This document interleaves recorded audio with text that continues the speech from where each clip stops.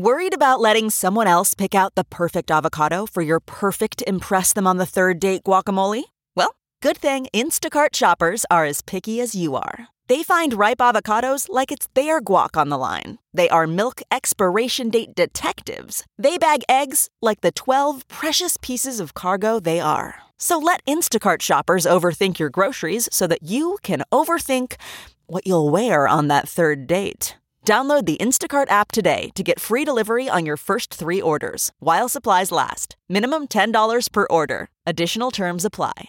CarMax is putting peace of mind back in car shopping by putting you in the driver's seat to find a ride that's right for you. Because at CarMax, we believe you shouldn't just settle for a car. You should love your car. That's why every car we sell is CarMax certified quality, so you can be sure with upfront pricing that's the same for every customer. So don't settle. Find love at first drive and start shopping now at CarMax.com. CarMax, the way car buying should be.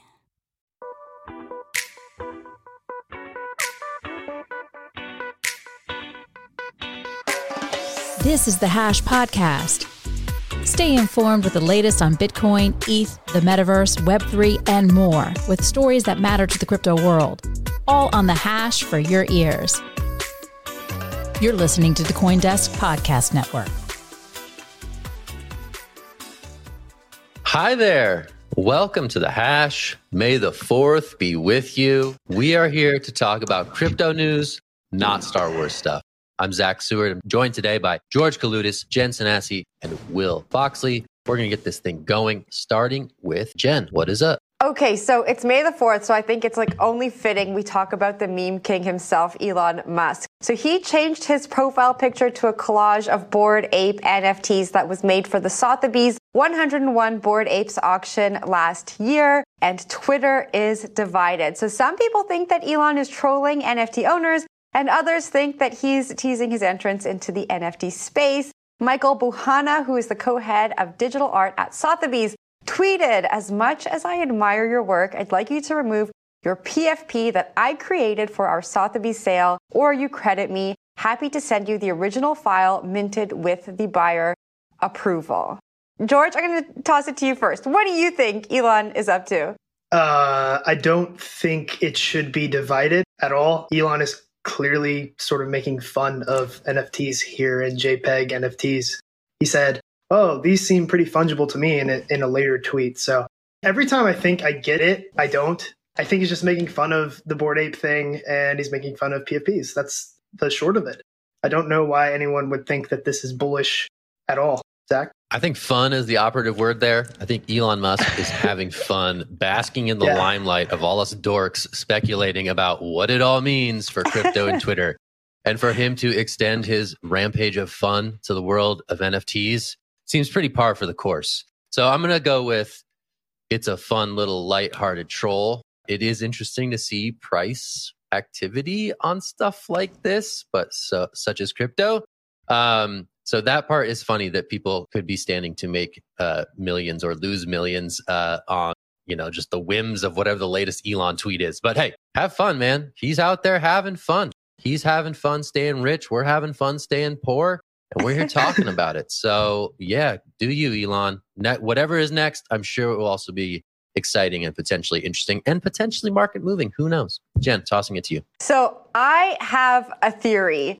Maybe Elon is over the Twitter NFT profile pic feature and he's going to scrap it. This is based on absolutely no fact, just pure speculation.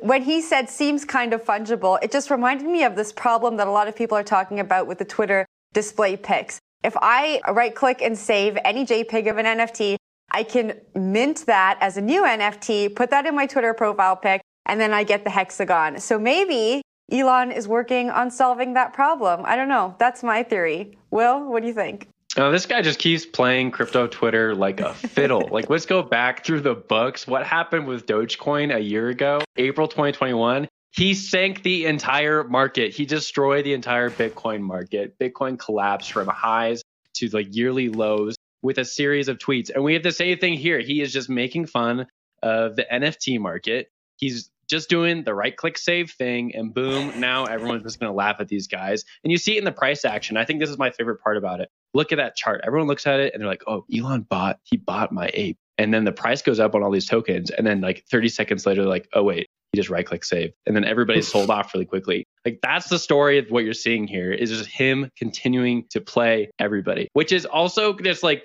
kind of sad, right? This is not what Bitcoin is supposed to be about. Bitcoin is not supposed to be about Elon Musk, who has made a fortune using government subsidies to create a lot of his projects. Like he's a huge entrepreneur. He should get a pat on the back for that. But a lot of what he's been able to do has been a leverage play on government money. And Bitcoiners can't seem to get away from it. And all the crypto ecosystem still getting played by him. I love this story. I think it's hilarious. I hope this continues to happen. And I also think, Jen, to your point, like he does not like these PFP things. He said in the article, in the CoinDesk article, you can read about it right there. He says, I don't like these things. I think they're annoying. I think he's going to get rid of it. I think you're going to see some differences and changes coming to Twitter. And this will be one of them because he's had enough of the Bored Apes. Zach, I'll give it to you for last take on the story, though. I can't top that, man. That was great. I mean, that is great. He is the ringmaster of the attention economy at this point in time. No one is replacing him. Who's going to replace Elon as the ringmaster of the attention economy, specifically on Twitter.com? I don't know. We'll have to wait. We'll have to wait and see who's going to come for the king. All right, let's change gears. Let's go to the world of DeFi. Let's talk about Terra. Terra is about to extend its UST stablecoin onto a Polygon-based DeFi platform called Sin Futures. Now, UST has been surging in market value. It is growing in might. It is definitely among the top 5 stablecoins by market cap right now. Not sure the exact ranking, but it's certainly growing in stature as we speak. So UST, everybody wants a slice of UST. If it's on Polygon, this is an example of that. If it's replicating what USD does on other blockchains with Near and its USN, I believe Tron is also rolling out something similar to UST. UST is the hot stablecoin of the moment. It is an algorithmic stablecoin. It is far different from the asset-backed stablecoins that are the current market leaders, USDT and USDC. But this speaks to the popularity of bringing in this dream of a decentralized stablecoin that escapes some of the censorship risk of the asset-backed ones and still doesn't fail catastrophically. Time will tell if both those things can be had. Some people doubt it. Some people say it works. But right now, everyone is trying to either get a slice of UST on their network of choice or build something similar to USDT that is native to their network. And that is another example here of that narrative unfolding. I'm going to toss this to George for his take on the UST story. Yeah, so I just can't keep up with this cross-chain, multi-chain stuff, curve pools. I don't even know what these memes mean anymore, but Terra's no doubt trying to make things happen. But I have a question for you all. So the news story talked about Sin Futures, right? And that's just who they're partnering with. Is Sin Futures one of these decentralized futures platforms that are geo-locked so that we can't use them in the United States? Because it feels like it is one of those. So I just want to make sure the SEC is protecting me. Is that happening here? George, I believe you are protected. I believe the SEC protectors are on your side with this one. So you can sleep well at night. That's great. Thanks, guys. But I just don't really understand what's going on here. Can someone explain to me what this story is, Will? So Zach's going to do a better job of explaining the story to you, but I do want to ask a few more questions. So I'm going to piggyback onto your general question. Terra is really interesting because of all the Bitcoin they've been buying behind the scene. Well, not really behind the scenes, been pretty public, honestly, like much more public than a lot of people are comfortable with. But they've been buying a lot of Bitcoin to back up their stable coin. And then a lot of Bitcoiners have been like, oh, this is great for Bitcoin because it pumps the price, but it's also catastrophic for Bitcoin because if there's a margin call on this and they have to sell all this Bitcoin off and stablecoin collapses, that's a huge problem for the Bitcoin ecosystem. But you continue to see Terra start working with other teams. They're sort of like putting their fingers into every pie and growing it out. And there's always been like this worry that these DeFi protocols can cause what's known as contagion. Contagions happens in wider finance markets. See something like the Ukrainian-Russo conflict right now. That was an instance of contagion where you see like really weird disparate markets like wheat futures or oil and gas markets. Those things start to collapse because of one isolated crisis. Here we're seeing like the possibility of a similar thing, right? Terra is putting its fingers in so many different pies. I don't even know what this Sin Futures thing was like 10 minutes ago. Now we're talking about it. They have the Bitcoin buys. They have the stable coin. Zach, what does this look like for this protocol going forward? Like, can they continue to invest in all these things? And how does it function on the back end? So functionally on Sin Futures, basically what it amounts to is just a different trading pair, right? There's existing trading pairs that have more big name stablecoins, and UST has graduated into that limited set of trading pairs that you can use on this particular platform. The big picture here is the stuff that I think is more interesting. Terra as an ecosystem is building bridges to various other ecosystems. We saw, I think it was Avalanche and Terra linked up on a pretty big deal not too long ago. Obviously, Terra was a big story in the Bitcoin community for a while now. So what we have here, I think, from a bigger perspective is interesting bridge building, not technical bridges here, cultural bridges between these various communities. And I think Terra is sort of capably and nimbly inserting itself into some of these other ecosystems in a way that is interesting. You know, Terra is able to do that. And I think we're going to see more of that over time, whether it's with SynFutures, other DeFi platforms, or other blockchain networks entirely. UST, I keep saying USDT, that's Tether, sorry. UST, that seems to be a rising star in the stablecoin sector. And that's something that people want access to. So I think it comes down to that. But I don't know if that answered your question. Back to you, Will. I think that did answer my question for the most part. Like, I'm really speculative about all these things. I think that Bitcoin needs to tie itself into some of these markets, and these markets also need to tie themselves into Bitcoin. It's probably like the latter needs to happen more than anything else. So the Terra's play made sense in a lot of ways. It makes a lot of sense for them to incorporate all Bitcoin's liquidity and get all that price protection. It also makes sense for them to like team up with Bitcoin in order to take out all the other smart contract platforms itself. But this story, a little bit out there on the terms of bleeding edge DeFi story. So it's a pretty interesting one. So let's talk about mining disclosure. I do work at a mining company covering a lot of this information. So take everything I say with a little bit of salt here. Marathon came in with lower numbers than expected. Marathon Digital is one of the largest miners in the North American space. They're huge on the stock market. They have a lot of hash rate under management, which is basically like how much Bitcoin they can mine per year. And they're frequently within headlines, whether it be CoinDesk, Bloomberg, or elsewhere. This month, we saw they put out some new figures showing that they actually had a dip in Bitcoin production by about 31%, over month rather. And that did not line up with some of the other production figures we saw from different public miners who basically continued steady along with like their previous production levels. So why does this matter? Well, if you're looking at the bigger Bitcoin narrative, we saw a few things pop out in 2021. Obviously, Bitcoin's price was a big thing. Obviously, people putting Bitcoin on their balance sheet for their corporations is huge. The El Salvador story was something.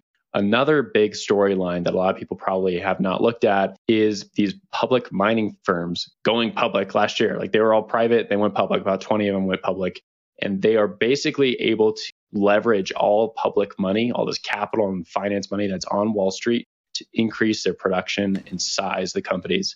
Now we're looking into a possible bearish scenario. The Fed is increasing rates, money's getting a little tighter. There's even talk of like lowering the Fed's assets under management. And that plays into a lot of people's fears about where the stock market is going. And that is therefore going to push these public miners who are really leveraging these capital markets to grow. So I'm expecting to see actually a lot of pain from public mining companies. We've seen that in the first quarter where a lot of these public mining companies bled out. Their stock prices underperformed Bitcoin quite a bit. We're talking like double-digit percentages. I think that could happen going to the rest of this year, even though on paper, a lot of these firms are actually doing quite well. They're adding more Bitcoin mining machines to racks. They're mining more Bitcoin, but they just are exposed to public markets. So it gets a little bit tough out there. George, can I throw it up to you for your take? Yeah, the public markets angle to this is actually really important. I'm glad you brought that up. Startups tend to not go public for many reasons, but one of the reasons is that you don't have to say every quarter how much cash we have on our balance sheet. This is how much money we made each quarter or whatever. And, you know, the trials and tribulations that a startup has kind of get swept under the rug. And it's like a 10-year process of, you know, becoming a big, good company. For better or worse, these mining companies are sort of like startups in a way, and they're really new companies. And I look at all these mining companies and I think, how financially solvent are these public mining companies really? Like, how much cash, how much runway do they have on their balance sheet? It's a little bit finicky right now. And there are all these, you know, supply chain issues, sourcing issues, Bitcoin's price issue. I think there was, I might be saying something wrong here, but hash price issues. It's really interesting to me, too, that Marathon is continuing to hold while Riot, another competitor of theirs, announced that they sold Bitcoin. So I think it's a tough business being a miner in general. And these companies being public right now, just doesn't do them justice, I think. I think it would have probably been better for them to stay private. I tend to think most companies should stay private anyway, but that's just me. But earlier I saw Jen's hand, and I want to see if she has anything to say here.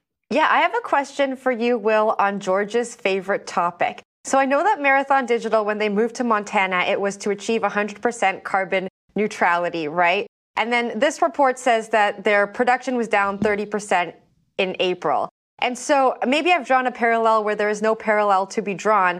But is this a trade-off we're going to see as mining companies start to focus more on climate concerns? Are we going to see production drop? No, that's actually a really, really great point. So what we saw here with Marathon is they had a coal plant in Montana that they were using to mine Bitcoin with. They basically resurrected it from the dead, employed a bunch of people, put some machines on a rack, and started sputtering along mining Bitcoin. And that pissed off a lot of ESG investors who are like, hey, we're not going to invest in you because you're using coal to mine Bitcoin.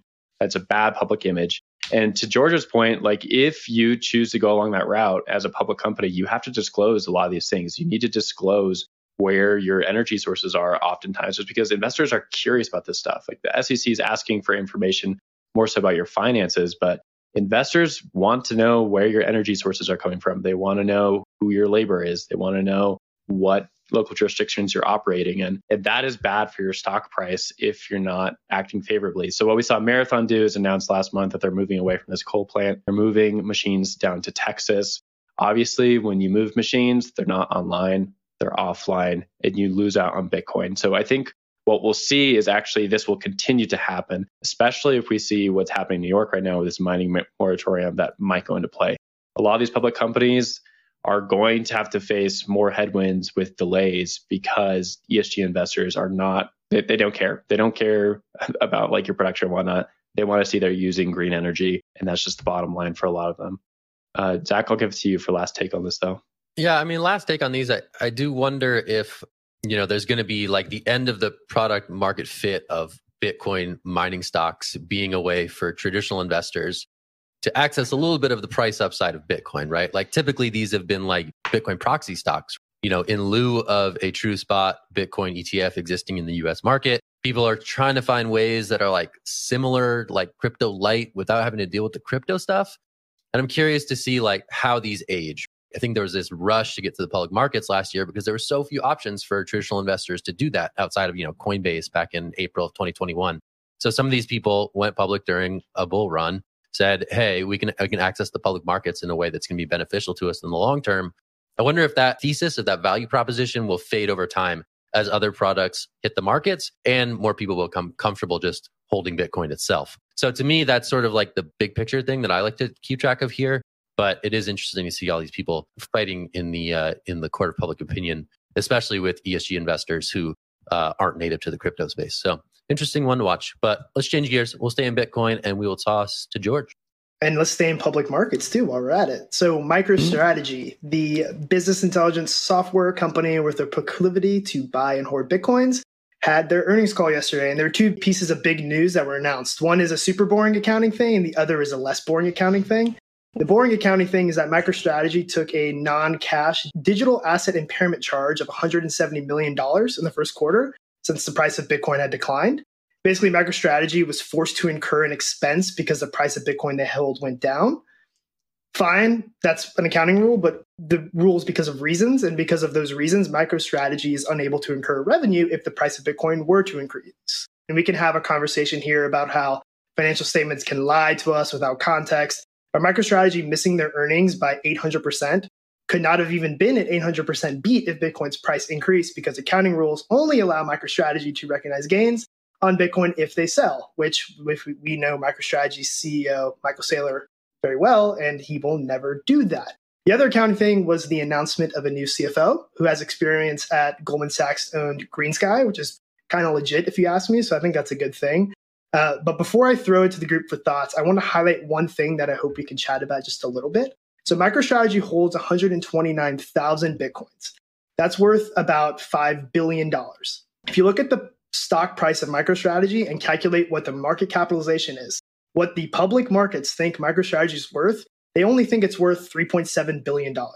So apparently MicroStrategy's core business is worth negative dollars, and that's the only explanation here. Anyway, anyone have thoughts on any of that? Something different from the headlines here that I saw, and I only saw this like really quickly on Twitter, so correct me if I'm wrong, but my understanding is that they're now looking at lending out this Bitcoin that they have on their balance sheet in some sort of way so they can get interest on top of it.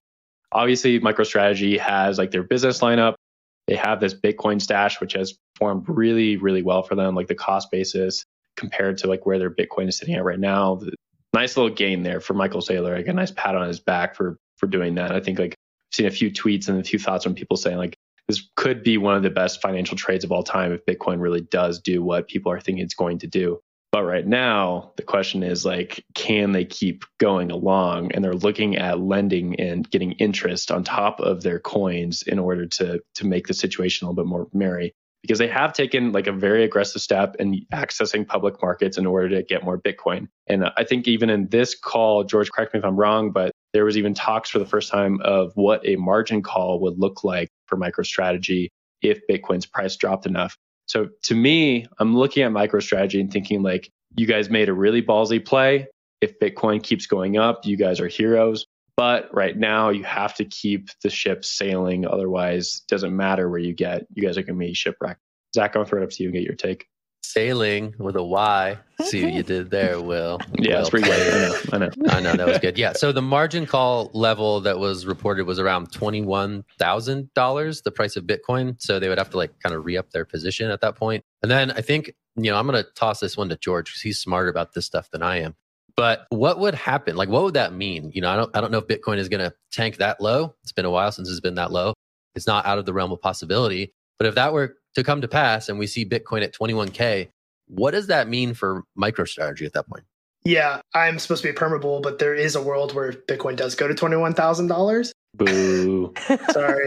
But there is a world where that happens. But given the way MicroStrategy has structured their debt instruments in order to buy Bitcoin, they've only collateralized a portion of their Bitcoin. And what they do with that is it's what's called loan to value, right? So you have a certain loan and it's worth a certain amount of money and you have to put up a certain amount of Bitcoin.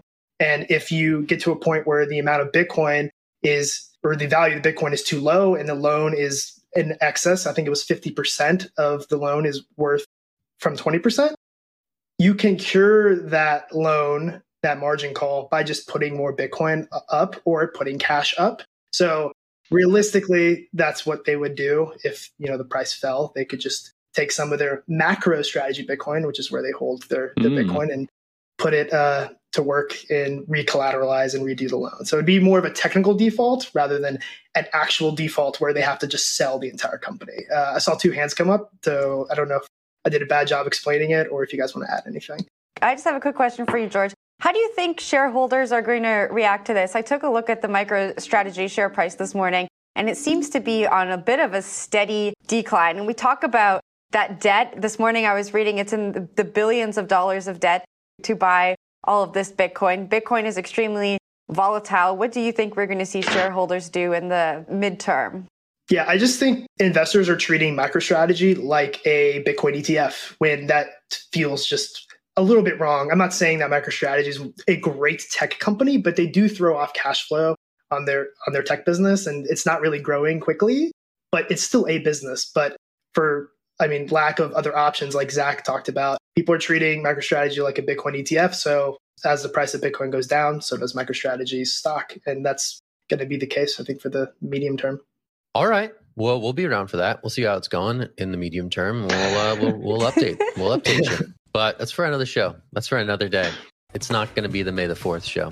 But that was the May the 4th show. We'll leave it there. That was Hal Finney's birthday. Hal Finney's birthday. Happy birthday, Satoshi. Nice. There you go. Ooh, nice Satoshi call. All right, I'm Zach. We got George. We got Jen. We got Will. We're the Hash. We got lots to say. There's 5 weeks until consensus in Austin, Texas. You guys better start thinking about that. It's going to be a big deal. Look at that. It's going to be the festival to rule them all. The gathering of the crypto tribes in lovely Austin, Texas, where we will do our best to keep things weird. That's that. Also, check us out on the podcast network. It's going strong. The Hash for your ears. Don't have to watch. You can just listen. Sounds good. Cut smooth. It's good stuff over there. Shout out to the podcast producers. You're doing great. All right, that's it for today. We're the Hash. We'll see you soon. Bye. Bye. Bye. You've been listening to The Hash on the CoinDesk Podcast Network. We would like to hear from you, so if you have any questions or comments, please reach out to us at podcasts@coindesk.com, subject line, The Hash, or leave us a review on your favorite podcast player. Thanks for listening.